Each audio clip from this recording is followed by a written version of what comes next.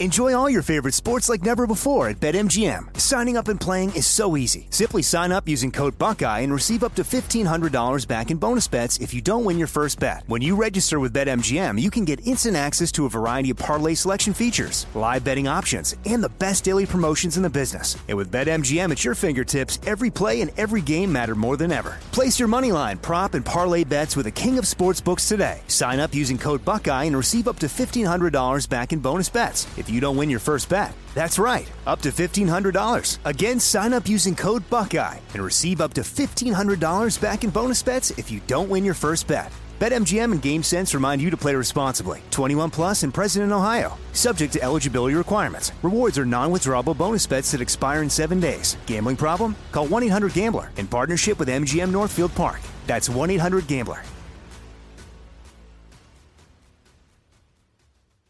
This is your moment, your time to shine, your comeback. You're ready for the next step in your career, and you want an education employers respect. So you're not just going back to school, you're coming back with Purdue Global. Backed by Purdue University, one of the nation's most respected public universities, Purdue Global is built for people who bring their life experience into the online classroom. Purdue Global, Purdue's online university for working adults. Start your comeback today at purdueglobal.edu. From BBC Radio 4, Britain's biggest paranormal podcast is going on a road trip. I thought in that moment, oh my God, we've summoned something from this board. This is Uncanny USA. He says, somebody's in the house, and I screamed. Listen to Uncanny USA wherever you get your BBC podcasts, if you dare.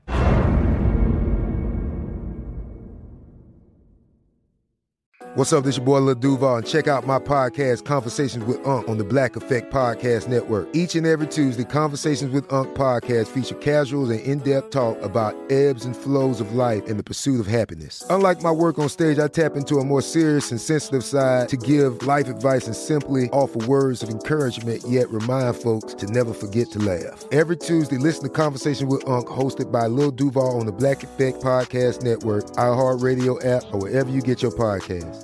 Presented by AT&T. Connecting changes everything.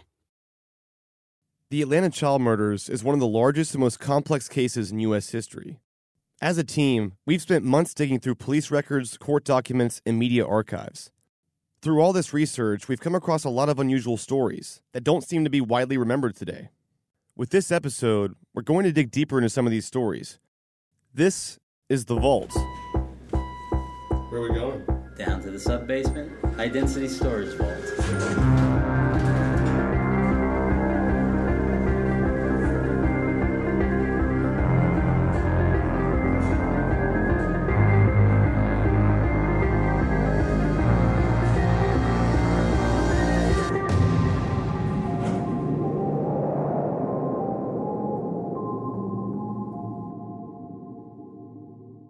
After driving around Atlanta with Jason and the team, locating some of the prevalent sites in this case, I had many more questions about the patterns of these murders, including if a pattern even existed at all. It was eerie just how close by some of these murders were to each other, and how the pattern seemed to change once bodies started showing up in the rivers. Is it even possible they're all connected? Or are there different patterns at play here? In this episode, we'll be mentioning a book called The List by Chet Dettlinger and Jeff Prugh. Dettlinger was a law enforcement officer, independent investigator, and an author, and Prugh was a writer for the LA Times. Though now out of print, their book remains one of the most comprehensive and critical literary sources on the Atlanta child murders. During the investigation, Chet Dettlinger focused on geography as part of his independent investigation. 7 former Atlanta policemen give about 20 hours each week to this case. One of them is Chet Dettlinger. His strength is not in investigation, but it is in analysis. He's compiled a map with 20 missing and murdered Atlanta children. He counts some Atlanta police do not count because they fit the pattern. Because if you travel Dettlinger's route, you can see most of the places where kids were snatched, or last seen, or dumped without ever leaving your car. He even believes a map he has drawn would show where the killer lives and works and plays. Dettlinger believes the killer lives somewhere near Memorial Drive and 2nd Avenue, may hang around near Hollywood and Hightower, and works somewhere between Red Wine Road and Stewart Avenue. I'd have someone at this point, someone at this point, someone at this point, and at this point, and I'd be looking for the same car or the same individual to come by that place, and I'd keep them there. And I'd find out, do we have a person passing these points? I mean, we've already got 20 kids dead. And I would find out, and if it showed up, if the same person showed up more than, say, 2 or 3 times at the different points on this route, I think I'd have a suspect. Furthermore, Dettlinger says the official task force can no longer deny some of these cases are related. I think maybe the kids aren't connected, but the geography's sure connected, because this child came from here to here, this child came from here to here, and this child came from here to here. Now, the only other explanation would be if there are 3 different killers, they just happen to wander out and find the same spot to leave a body in.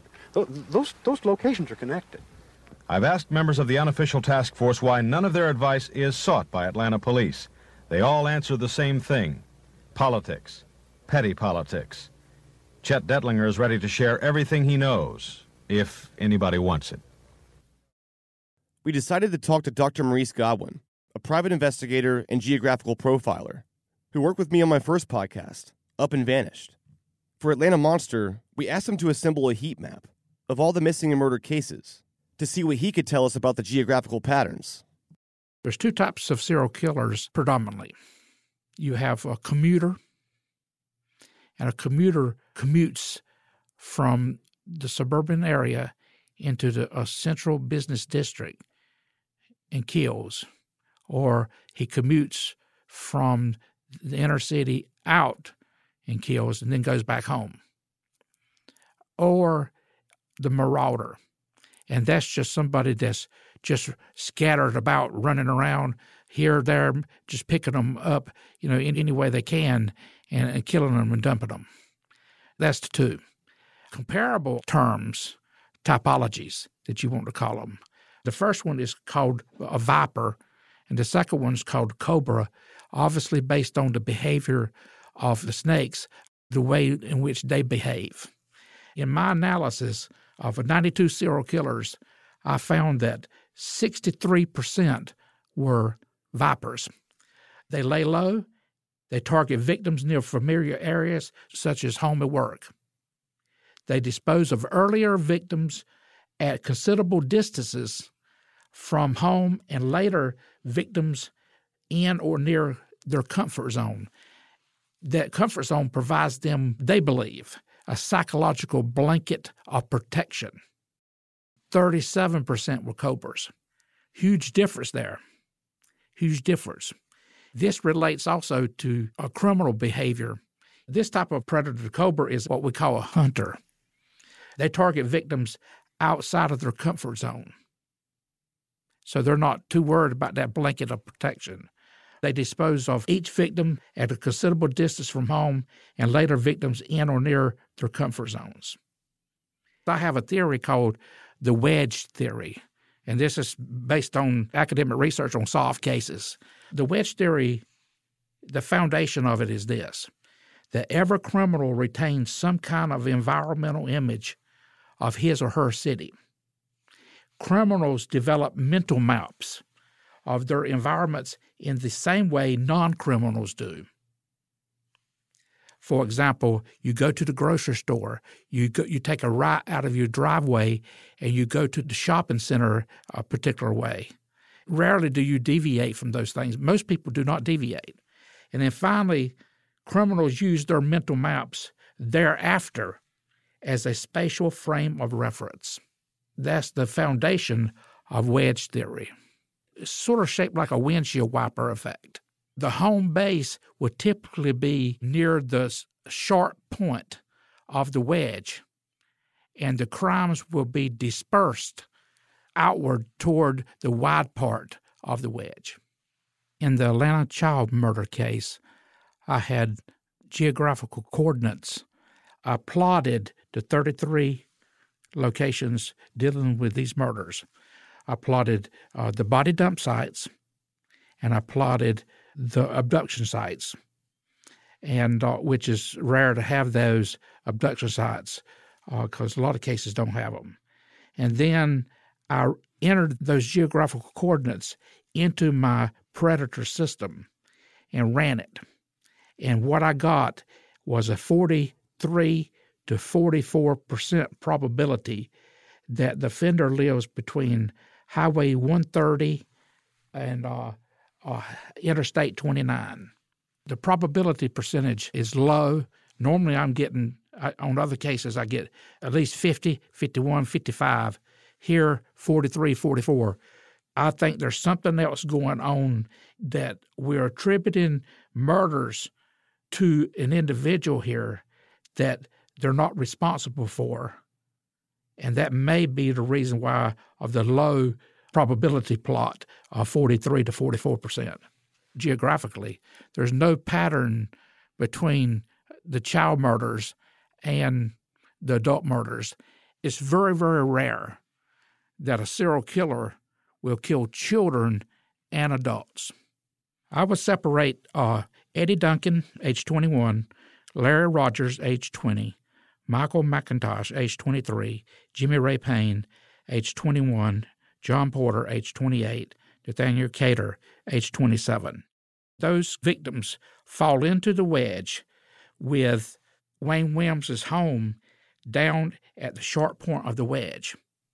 I would separate those victims from the rest of the child murders. We then asked Maurice about Darren Glass, the one victim on the list that has never been found. Darren is an orphan and has a history of running away. He's done it twice before and told some playmates last Sunday that he was going to do it again. Are you worried about him? Sure is. But you just think he's going to eventually come home? Oh, he's going to show up. Yes, he is. He's going to show up. And you don't think he's been kidnapped? I sure know he left on his own. You think he left on his own? He left on his own because he wanted to leave. And today the searches took the form of a canvass here in Darren's old neighborhood, where searchers went door to door seeking out Darren's old friends who might be able to offer some new information. We're trying to find any information concerning his whereabouts or where he possibly may be at this point. We feel that it's still very possible that Darren Glass could be alive, safe and well at some place. So far, police have no leads at all, but they say this case, like the others, is now top priority. Today marks the 7th month that we've been conducting these searches, and I think it has taken a lot of wear and tear out of a lot of people. They combed the woods, sifted through debris, and bagged what they thought might be evidence in the mounting number of child murders haunting Atlanta. But slowly, as the searchers found nothing, interest dwindled and the throng thinned to just a few. Now the search is at an end. Well, to try to find the body of victim Darren Glass, normally you would have to have, it's called reverse geographical profiling, meaning that you try to use the offender's home base along with the rest of the victims and try to get a pinpoint area that a victim is likely to be at. In this case, I would pull anything to do with Williams out of that, and I would do the analysis with the rest of the victims. And this will be the first time ever that you will be able to use analysis of remaining victims to try to find the one victim that's never been found before. The case of Darren Glass is such an outlier. From what geographical profilers like Maurice tell us, it's not impossible for him to still be found, if he is indeed a victim.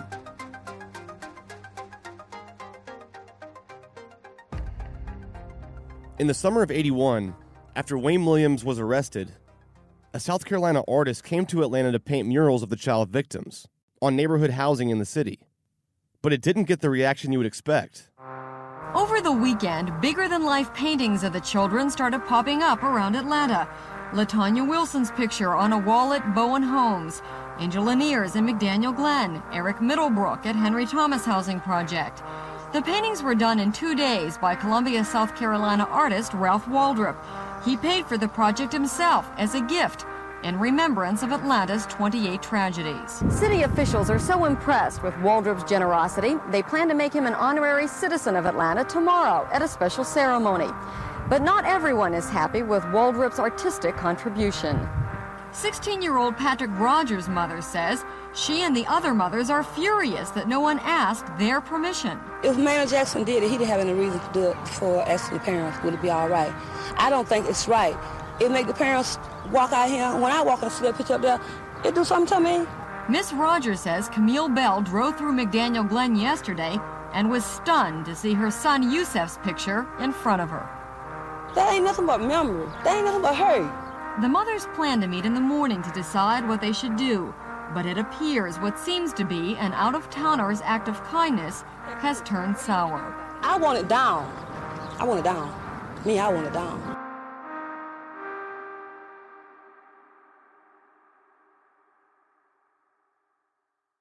Enjoy all your favorite sports like never before at BetMGM. Signing up and playing is so easy. Simply sign up using code Buckeye and receive up to $1,500 back in bonus bets if you don't win your first bet. When you register with BetMGM, you can get instant access to a variety of parlay selection features, live betting options, and the best daily promotions in the business. And with BetMGM at your fingertips, every play and every game matter more than ever. Place your moneyline, prop, and parlay bets with the king of sportsbooks today. Sign up using code Buckeye and receive up to $1,500 back in bonus bets if you don't win your first bet. That's right, up to $1,500. Again, sign up using code Buckeye and receive up to $1,500 back in bonus bets if you don't win your first bet. BetMGM and GameSense remind you to play responsibly. 21 plus and present in Ohio. Subject to eligibility requirements. Rewards are non-withdrawable bonus bets that expire in 7 days. Gambling problem? Call 1-800-GAMBLER in partnership with MGM Northfield Park. That's 1-800-GAMBLER.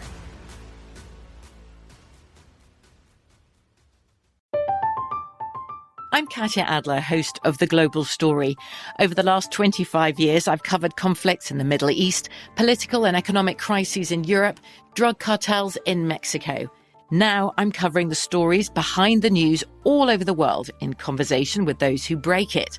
Join me Monday to Friday to find out what's happening, why, and what it all means. Follow The Global Story from the BBC wherever you listen to podcasts. Xfinity has free premium networks for everyone this month, no matter what kind of entertainment you love. Addicted to true crime? Catch killer cases and more spine-tingling shows on A&E Crime Central. Crave adventure? Explore Asian action movies on Hi-YAH. Searching for something extreme? Check out skating, snowboarding, and more on Fuel TV Plus, the global home of action sports. And find crowd-pleasing bops on iHeartRadio's Hit Nation playlist. There's new free shows and movies to love every week. Say free this week in your Xfinity voice remote. It is Ryan here, and I have a question for you. What do you do when you win?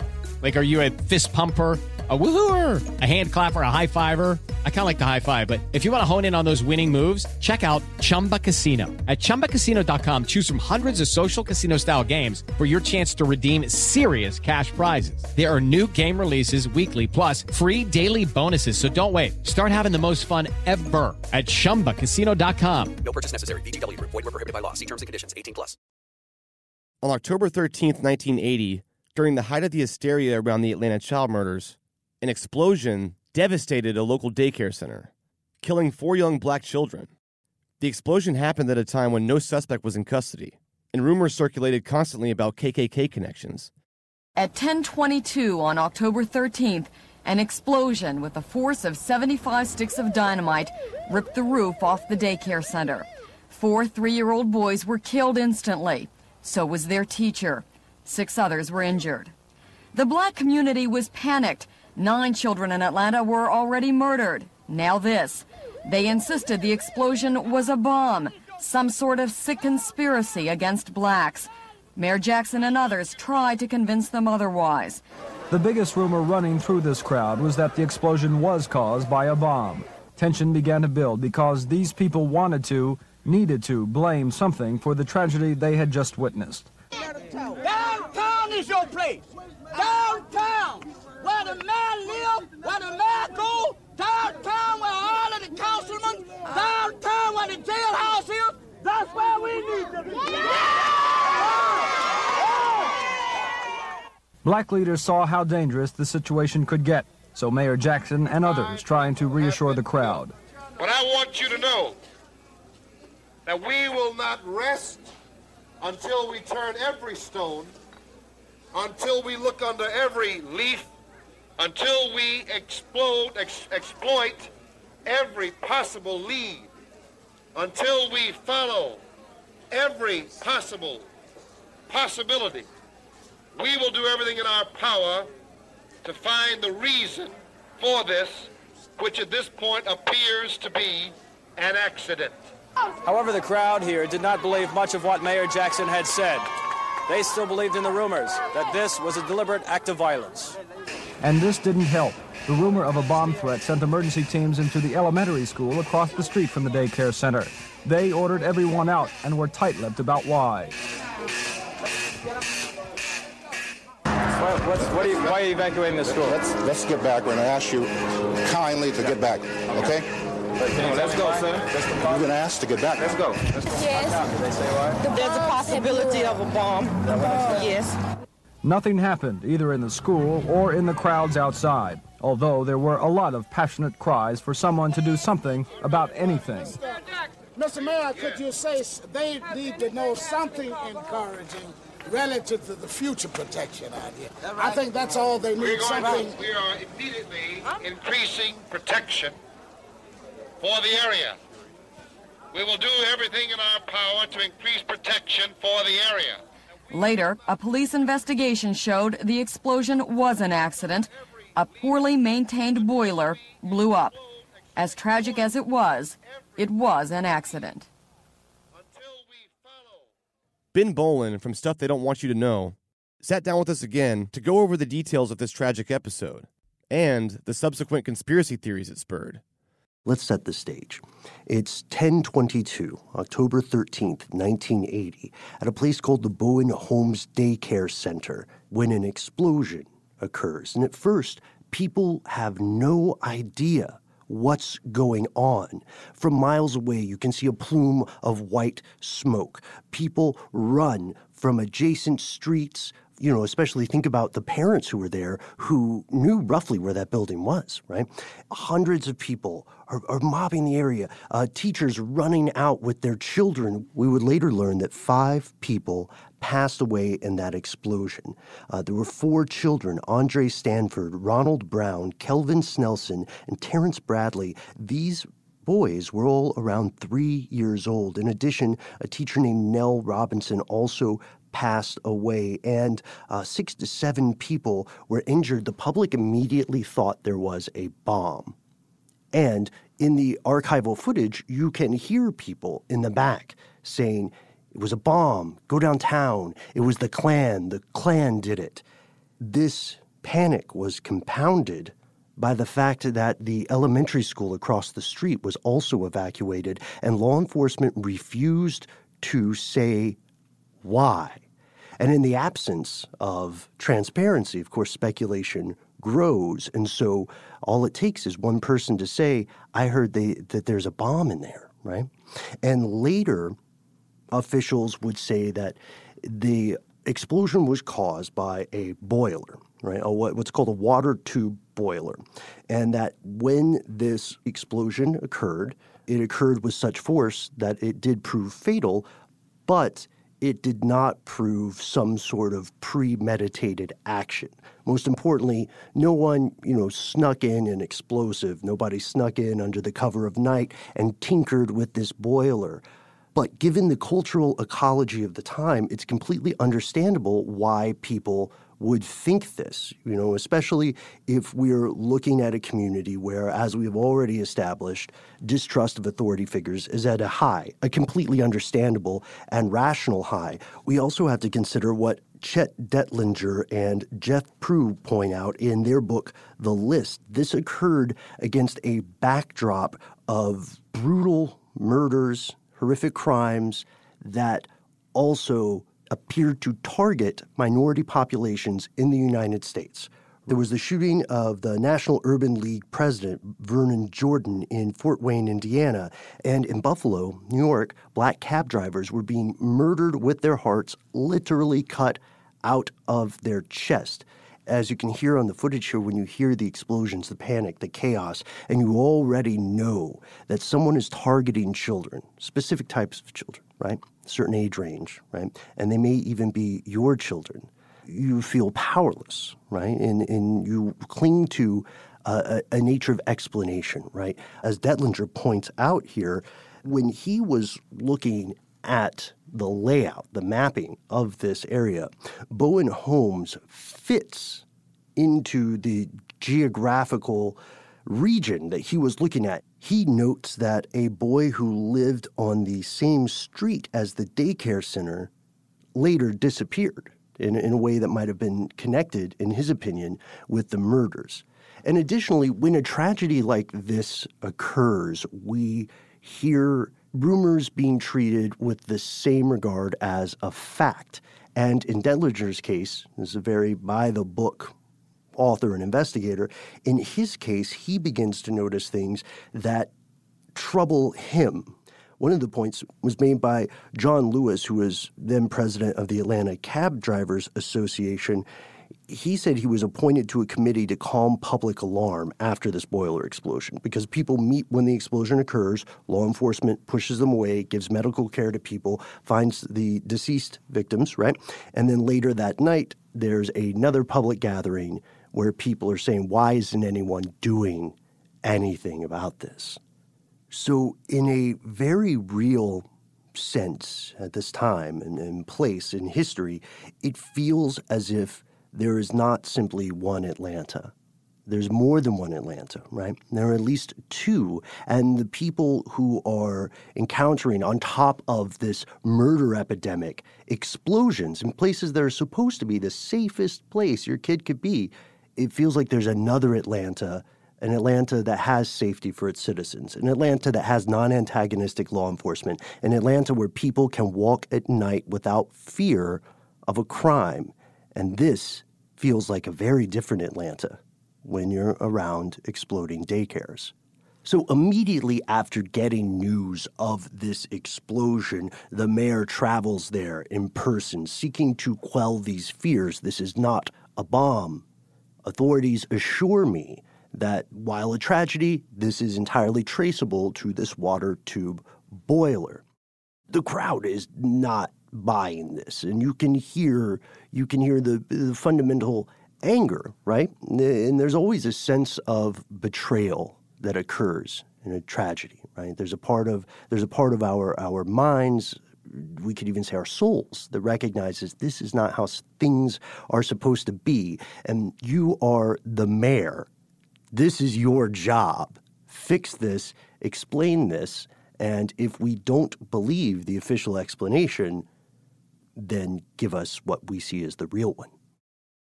There's a book called Outbreak, the Encyclopedia of Extraordinary Social Behavior by two authors, Hilary Evans and Robert Bartholomew. And this is a reference work that compiles different examples of what we would see as public panics.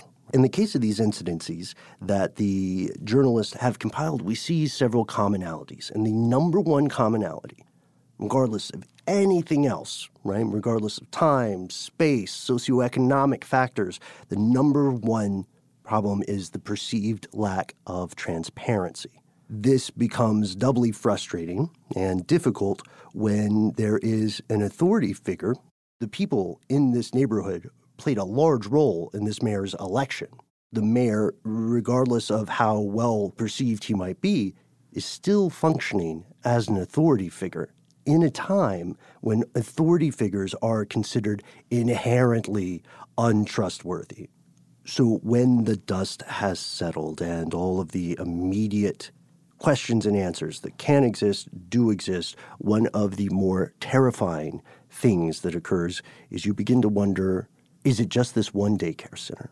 If it's a boiler, is it just this one boiler?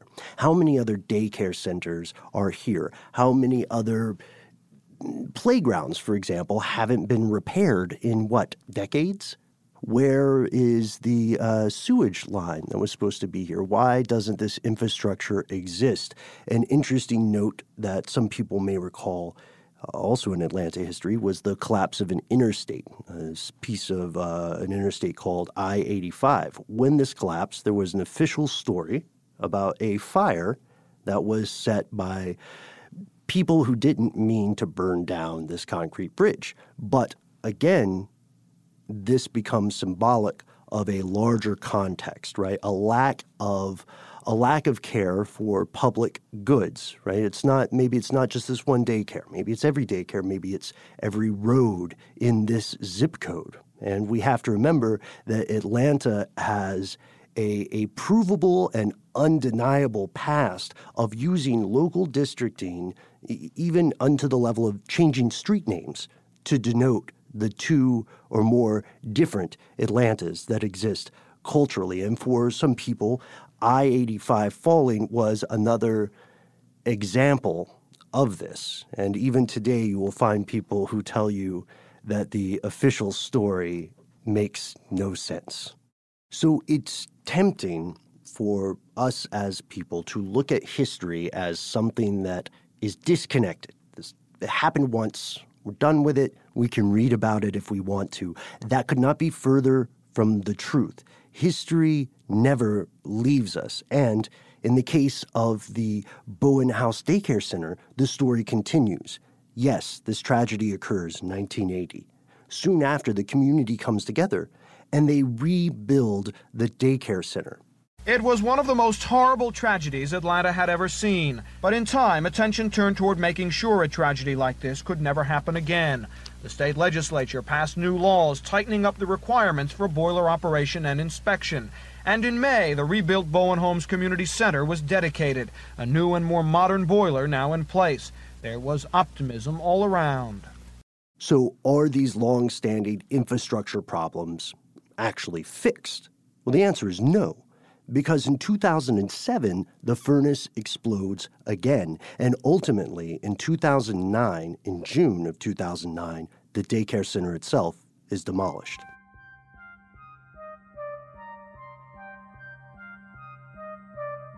The Atlanta Housing Authority took a major step today to become the first major city to tear down its public housing projects. Work has officially started on tearing down Bowen Homes.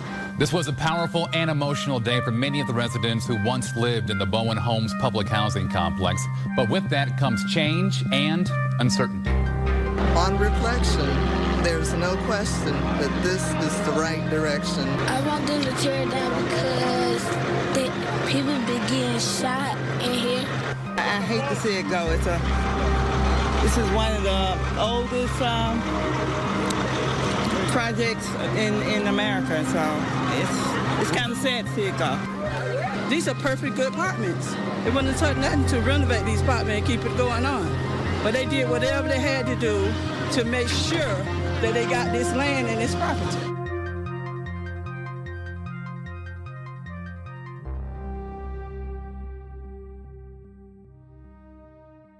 I mentioned the Omni in previous episodes as a particularly significant site. Many victims were last seen there, or heading there. During our research, we found an anonymous individual who claims Wayne Williams was hanging around the Omni, picking up known murdered children from this case. Unfortunately for us, the person's identity was concealed. He was interviewed after Wayne was arrested, but before the trial started. Here it is. The interest in the complex has once again been rekindled by this man, a songwriter who wishes to remain anonymous. In a statement to the FBI, he has told of Wayne Williams and Joseph Bell together at a Buckhead studio. I remember JoJo because he came in and he sang for a few, he sang a few tunes, and he had a very good voice. And I was asking Wayne what was he going to do with it, and Wayne said he was going to sign the guy to a contract immediately. He also tells of times when he and Williams went to the Omni. He said he was going to see if he can find some more stars. I went to the Omni with Wayne. Seemingly though most of the kids there knew Wayne. They all come up to him asking when they were gonna do some recording or things of that nature. I asked Wayne how did he know so many kids. He said they were his spies. They told him everything he wanted to know about everybody.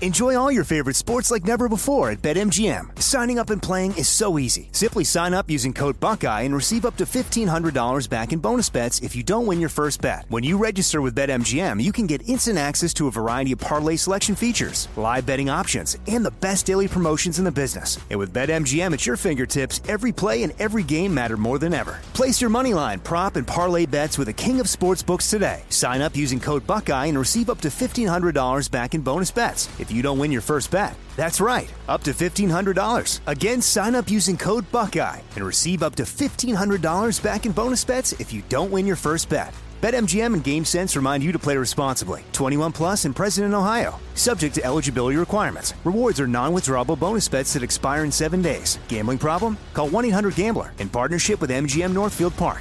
That's 1-800-GAMBLER.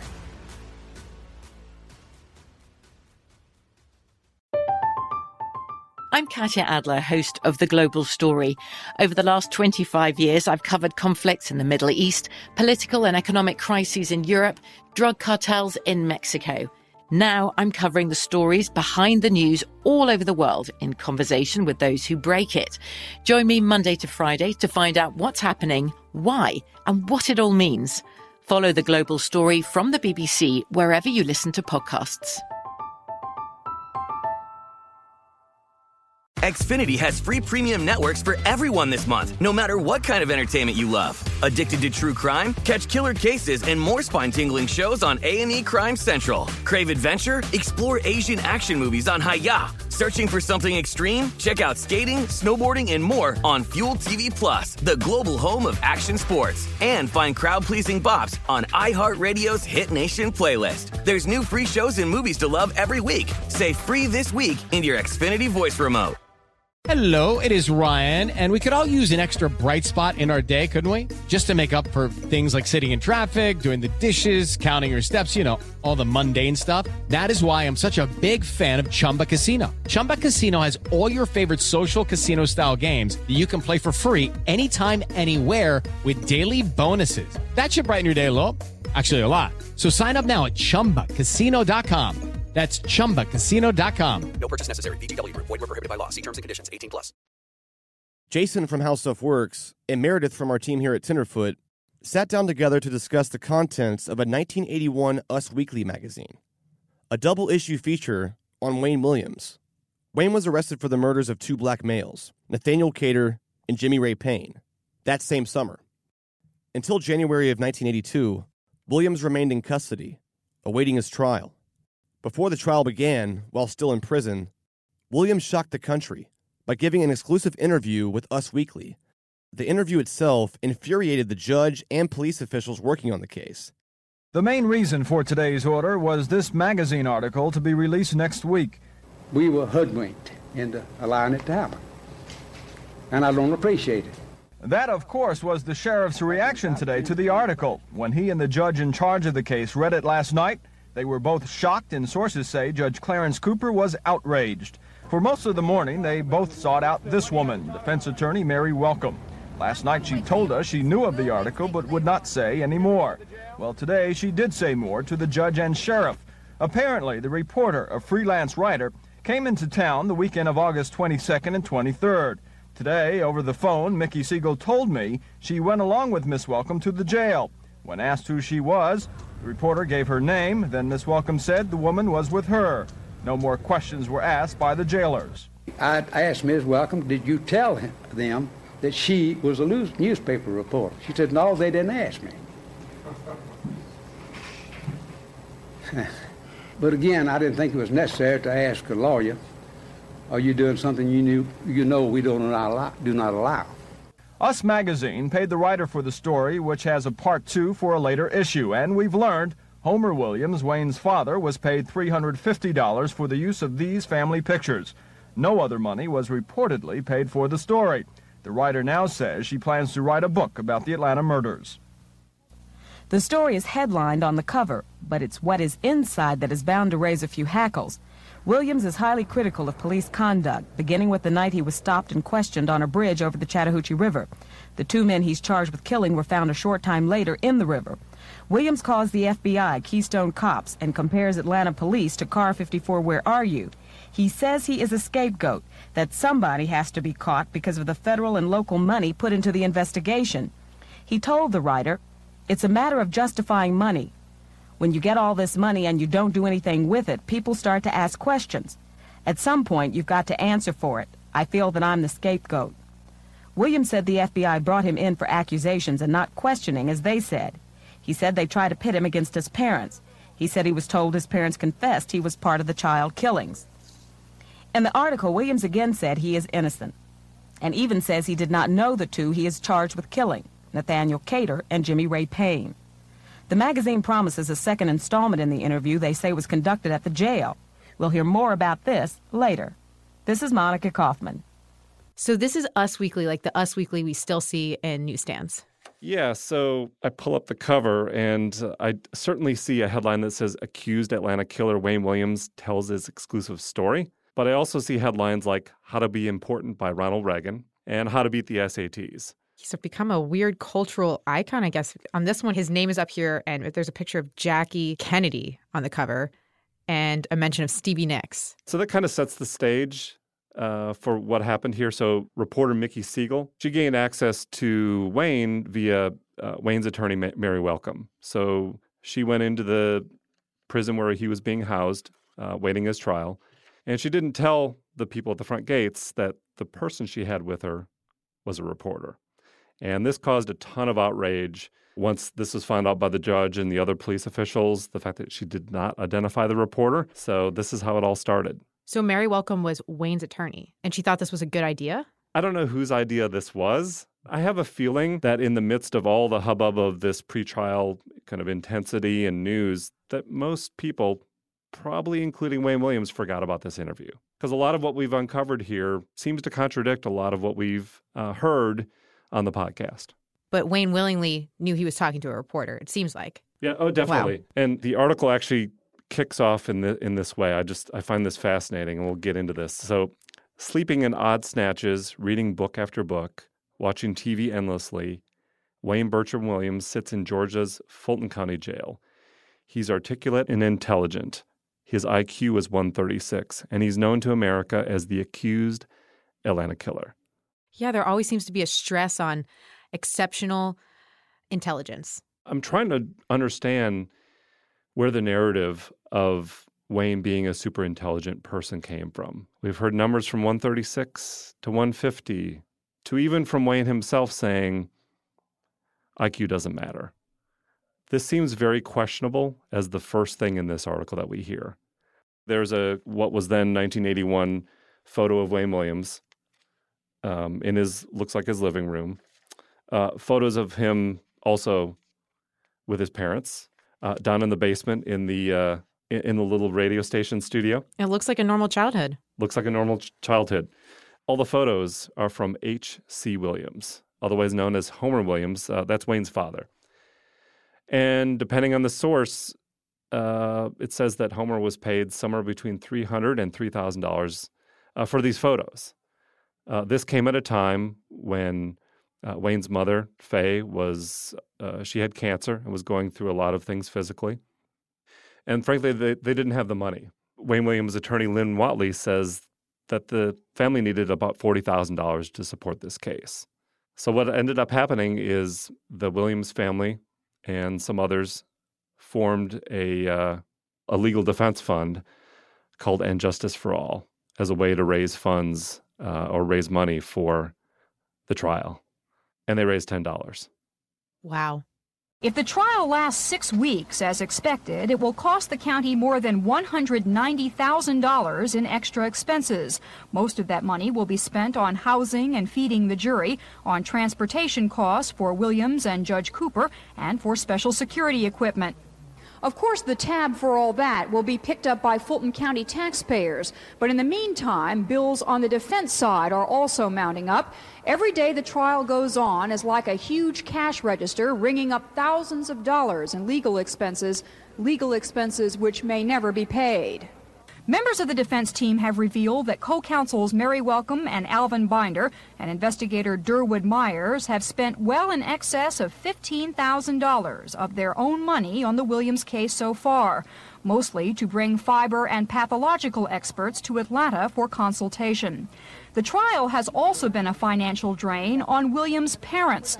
Homer and Faye Williams are retired school teachers. They say most of their savings have been spent supporting their son's home radio station and his musical promotion business.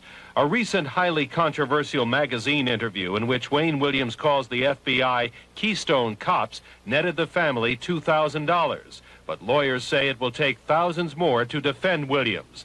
They have launched a nationwide appeal for money, trying to raise an immediate $40,000. The fact that you have so much evidence that's going to concern forensics, acoustical tests, fiber evidence, and it's going to be necessary to employ experts in order to effectively assist in Wayne Williams' defense.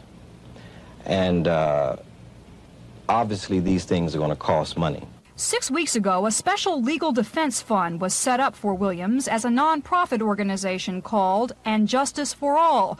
But today, its organizers told me business has not been very good.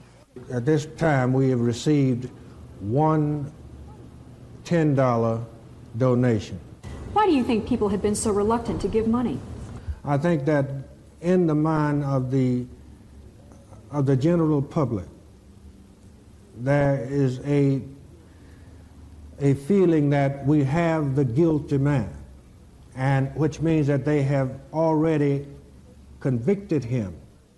Ware says his organization plans to step up its appeal for funds for Williams' defense, but many courthouse observers agree even if the money doesn't come in now, future publishing opportunities for this famous trial may more than make up the deficit someday. When you talk about public sympathy and really where people were at this time, I think that is really telling as to what the attitude was in the community of this guy being the guy. No one was getting behind them. It almost seems like public sympathy has increased the longer we become separated from the killings. Yeah, absolutely. That was my reaction also. And do we know where this $10 came from?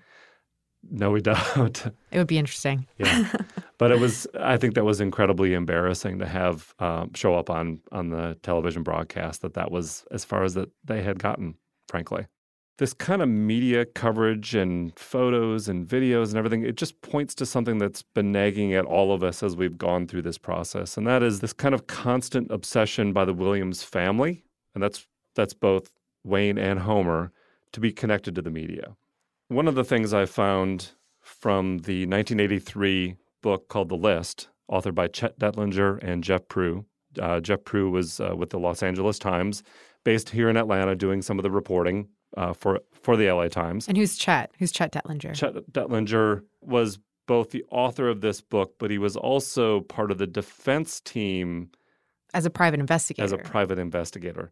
And he was very much involved in questioning all the details of the case, the patterns. Was there a pattern? And should every one of the children that was on the list be on the list? I'll read a quote here. On May 2nd, 1981, Jeff Prue and I, along with a Los Angeles Times photographer, went to the church where Jimmy Ray Payne's funeral was in progress. Like many of the funerals, it was a media circus. Throughout these cases, all the sobs, the moans, the tears, the eulogies, even poems read by bereaved schoolmates, were caught in the glare of TV strobe lights and handheld minicams. A woman emerged from the door of the small church during the funeral of Jimmy Ray Payne. Wailing uncontrollably, she swooned into the supportive arms of two men. They began to assist her as she stumbled forward on rubbery legs into the wide, busy street. A photographer dashed towards her, his camera lens only inches from her tearful face. Snapping pictures, he backpedaled across the street, oblivious to the traffic flow. I would see that same cameraman make like a broken field runner again on another street at another time. I also would learn that he had taken photos on the stage of the Sammy Davis Jr. Frank Sinatra benefit concert. For security reasons, only this one still photographer had been allowed on the stage by arrangement with City Hall. Had the mourner of Jimmy Ray Payne known later who the photographer had been, she probably would have had another strong reaction. I wonder if, to this day, she knows. So the photographer that was at Jimmy Ray Payne's funeral, the one he's mentioning, was the same one who was on stage that we've seen in those archive clips. That's right. So in the course of our research, as you know, in the 2010 CNN documentary on the Atlanta child killer, who was on stage? Homer Williams. That's right. He was the only one. And what did Frank Sinatra say to him on stage? Didn't he say something along the lines of like, who let this guy up here? He kind of like shamed him for... The only one that wasn't wearing a tux. Wasn't wearing a tux, yeah. Right. So Chet Dettlinger doesn't come out and say Homer Williams at all.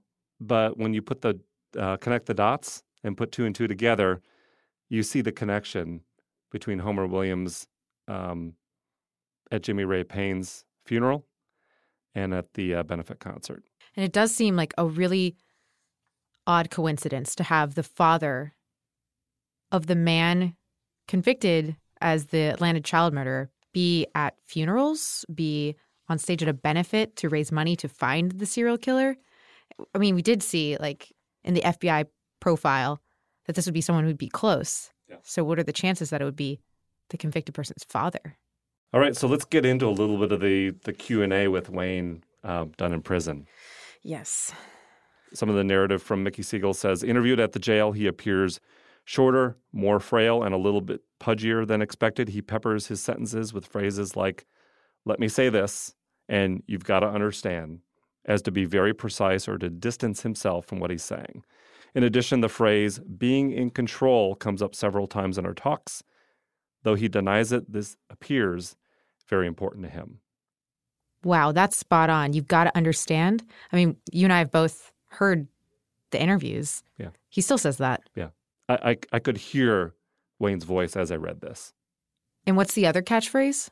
It was, let me say this, and you've got to understand. So you really grip whoever he's talking to. Yeah.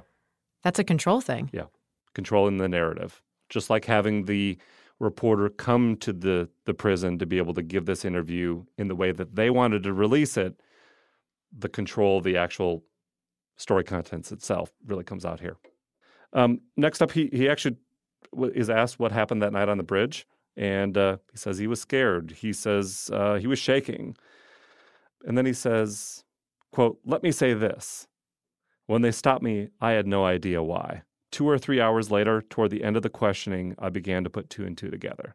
I mean, that's a different story than what we've heard.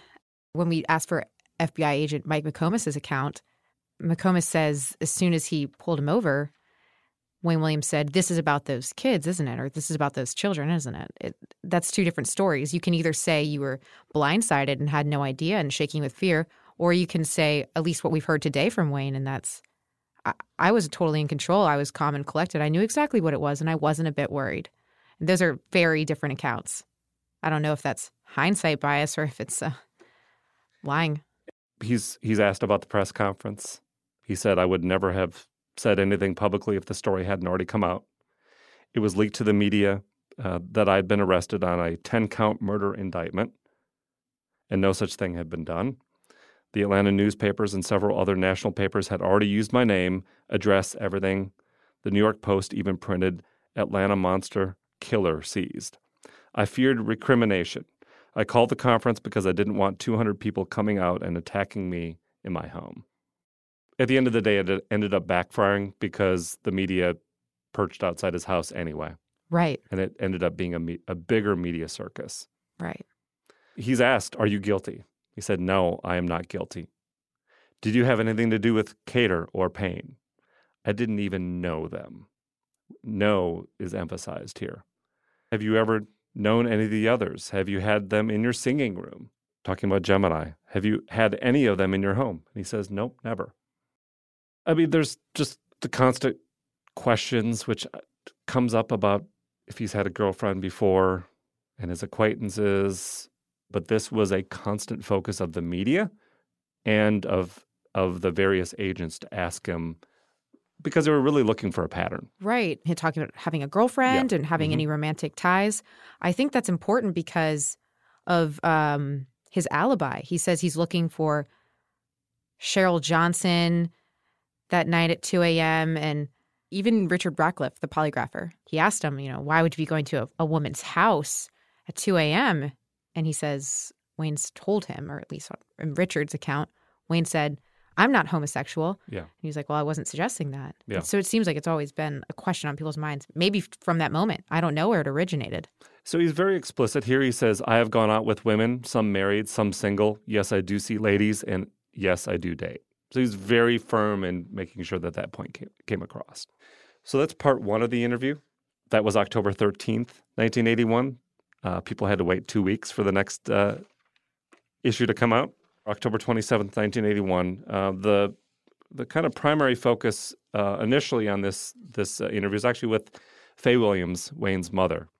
And she was battling cancer, high blood pressure. She was 66 and had gone through a lot and had just recently retired from being an educator or a school teacher. And she was certainly very frightened for Wayne and what had happened. It was very devastating for their family. Both Wayne's parents, Homer and Faye, were older when they had Wayne, and this was pretty devastating to them. See, he has been tried, and may as well say has virtually been convicted long before by the media. We had no savings or anything, and what little bit we had, due to my illness in this case, that's depleted. So it's been mental and it's been a financial strain. I might add, I think it's been a physical strain on her also, because she has suffered with the high blood pressure recently, and in fact she hadn't been suffering with it. Not until this case came up. Mm-hmm. They didn't have and don't have enough evidence, not only to indict him, but to arrest him. I just like to give them a warning that whether they believe it or not, the killer is still at large. He's out there. So this is the question that Mickey Siegel asked to resume part two of the interview, the discussion around dog hair. As we know, Wayne had a German Shepherd. Mm-hmm. This is Wayne's reply. He says, how many dogs are there in Atlanta? And how many different kinds of dogs have they talked about? They're looking for a dog that has a top coat and an undercoat. That fits Malamutes, Collies, Huskies, St. Bernards, some Spaniels, and a German Shepherd, which I have. Anyhow, a dog hair is a dog hair. I took a hair from one dog and a hair from my present dog and couldn't distinguish the difference under a microscope. And the reporter asked, why did you do that? And he replied, after the case came down, I got curious about it. So let me just pause there for a second. So Wayne's pulling out the microscope in his home to do his own scientific breakdown of the evidence. Staying ahead of the story for sure. Oh, yeah. This is right in line with what Richard Ratcliffe has said about them finding a book in his house about how to pass a polygraph test, or what are the inner workings of a polygraph test. He seems very closely following something more closely than the average person would. So when the reporter asked, didn't you receive several science awards in school? Wayne answers, at first, but I made a change when I got to high school, a very significant change. Until then, I was Mr. Academia, teacher's pet. But in the 8th grade, that changed drastically, and my home relations changed quite a bit. I became more of an assertive person.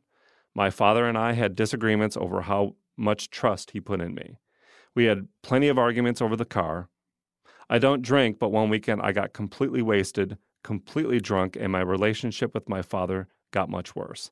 He was pushing me for an education, but I had only applied myself in school when I had to because I had my radio station by then.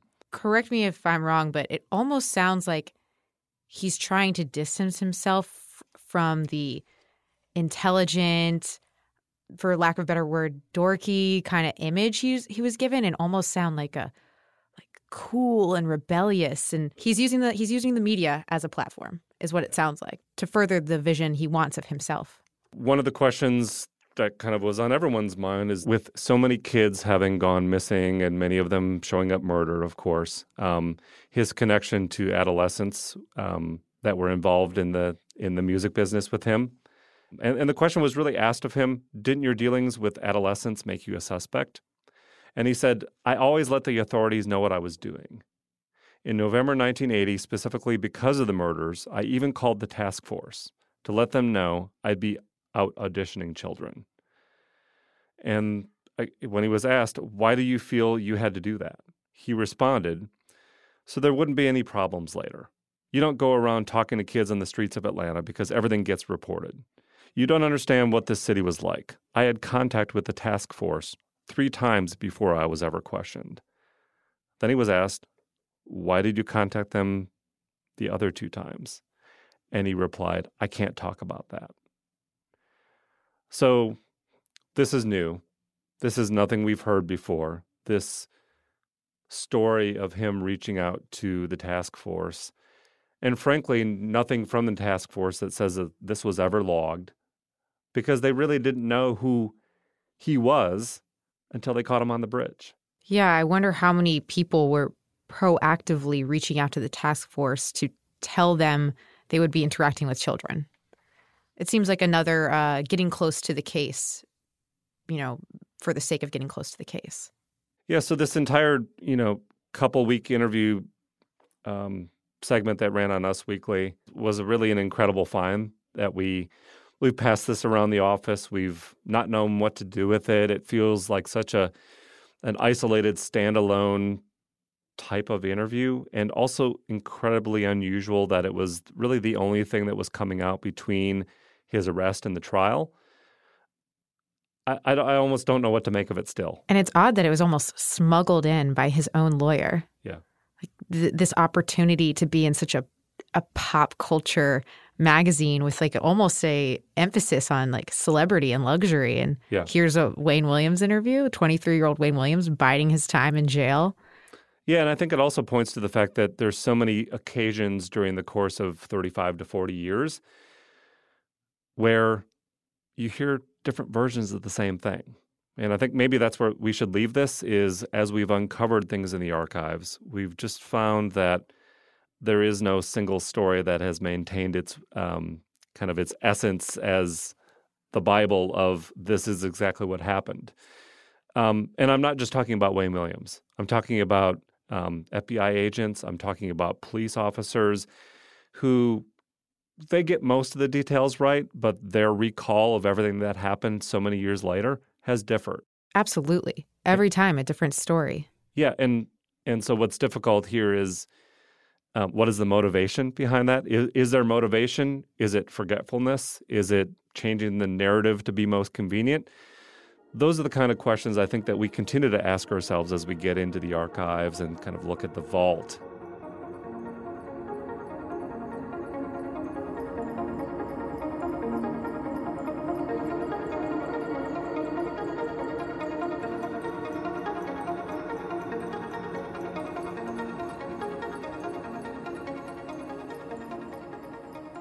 One of the most unusual stories we've heard so far is this one.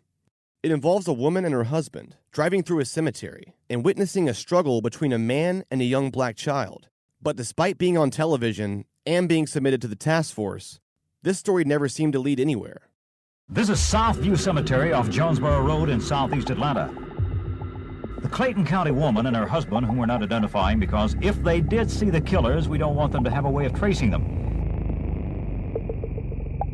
The Clayton County woman and her husband were driving on this narrow cemetery road when they saw a green car coming straight at them at a high rate of speed. Her husband swerved to the side to get out of the way. They say they've reported it to the task force by phone, but the task force hasn't got back to them for an in-person interview. The driver was tall, and he's a light-colored black man. And the other one was darker black, and he had on a wig. It was a reddish brown. I know it was a wig because he was losing it because there was a child in the front struggling. He was struggling with that child, but he had broad shoulders. His head came about like mine, so he would be about my height. But the other one was tall. His head almost touched the roof. But I know it was a wig because it was falling off.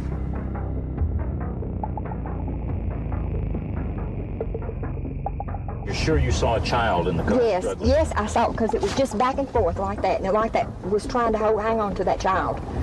It was a boy, between the ages of about 10 and 12. And he had a short haircut.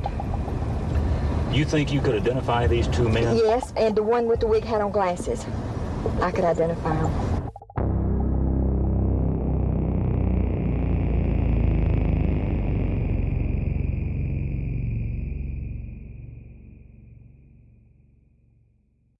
We hope this gave you a feel for just how many stories are out there, and why this case is just so hard to untangle. Lastly, we'd like to play you a song that the Atlanta officials promoted in 1981, in the wake of the poor PR the city was facing.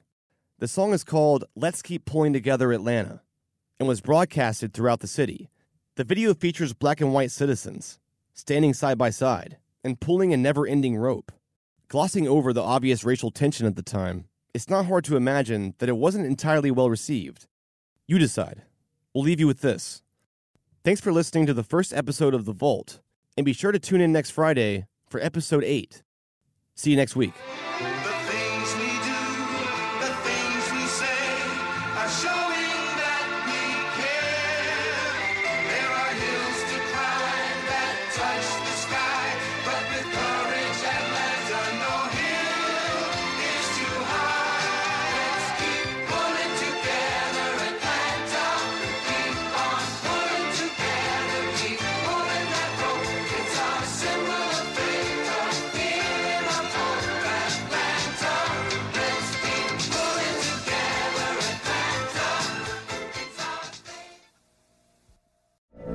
From BBC Radio 4, Britain's biggest paranormal podcast is going on a road trip.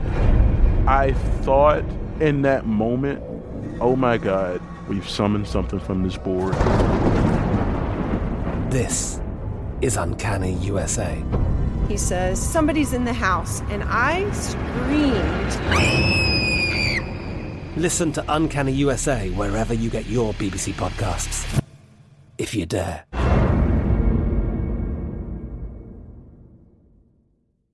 Xfinity has free premium networks for everyone this month, no matter what kind of entertainment you love. Addicted to true crime? Catch killer cases and more spine-tingling shows on A&E Crime Central. Crave adventure? Explore Asian action movies on Hi-YAH. Searching for something extreme? Check out skating, snowboarding, and more on Fuel TV Plus, the global home of action sports. And find crowd-pleasing bops on iHeartRadio's Hit Nation playlist. There's new free shows and movies to love every week. Say free this week in your Xfinity voice remote.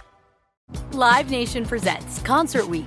Now through May 14th, get $25 tickets to over 5,000 shows. That's up to 75% off a summer full of your favorite artists like 21 Savage, Alanis Morissette, Cage the Elephant, Celeste Barber, Dierks Bentley, Fade, Hootie and the Blowfish, Janet Jackson, Kidz Bop Kids, Meghan Trainor, Peso Pluma, Sarah McLachlan. Get tickets to more than 5,000 summer shows for just $25. Until now through May 14th. Visit LiveNation.com/Concert Week to learn more and plan your summer with Sean Paul, Sum 41, 30 Seconds to Mars, and Two Door Cinema Club. Are you looking for the perfect move-in ready home this spring season? Now's the time to buy at Fisher Homes. For a limited time only, enjoy below-market interest rates starting at 5.375% APR, 6.139% APR. With these exclusive lower rates, you can save hundreds on a move-in ready home and start enjoying the benefits of homeownership even faster. Schedule your personal tour with one of our new home specialists at FisherHomes.com and make this spring the season you find your perfect home sweet home. Financing provided by Victory Mortgage, LLC, NMLS 461249, Equal Housing Lender.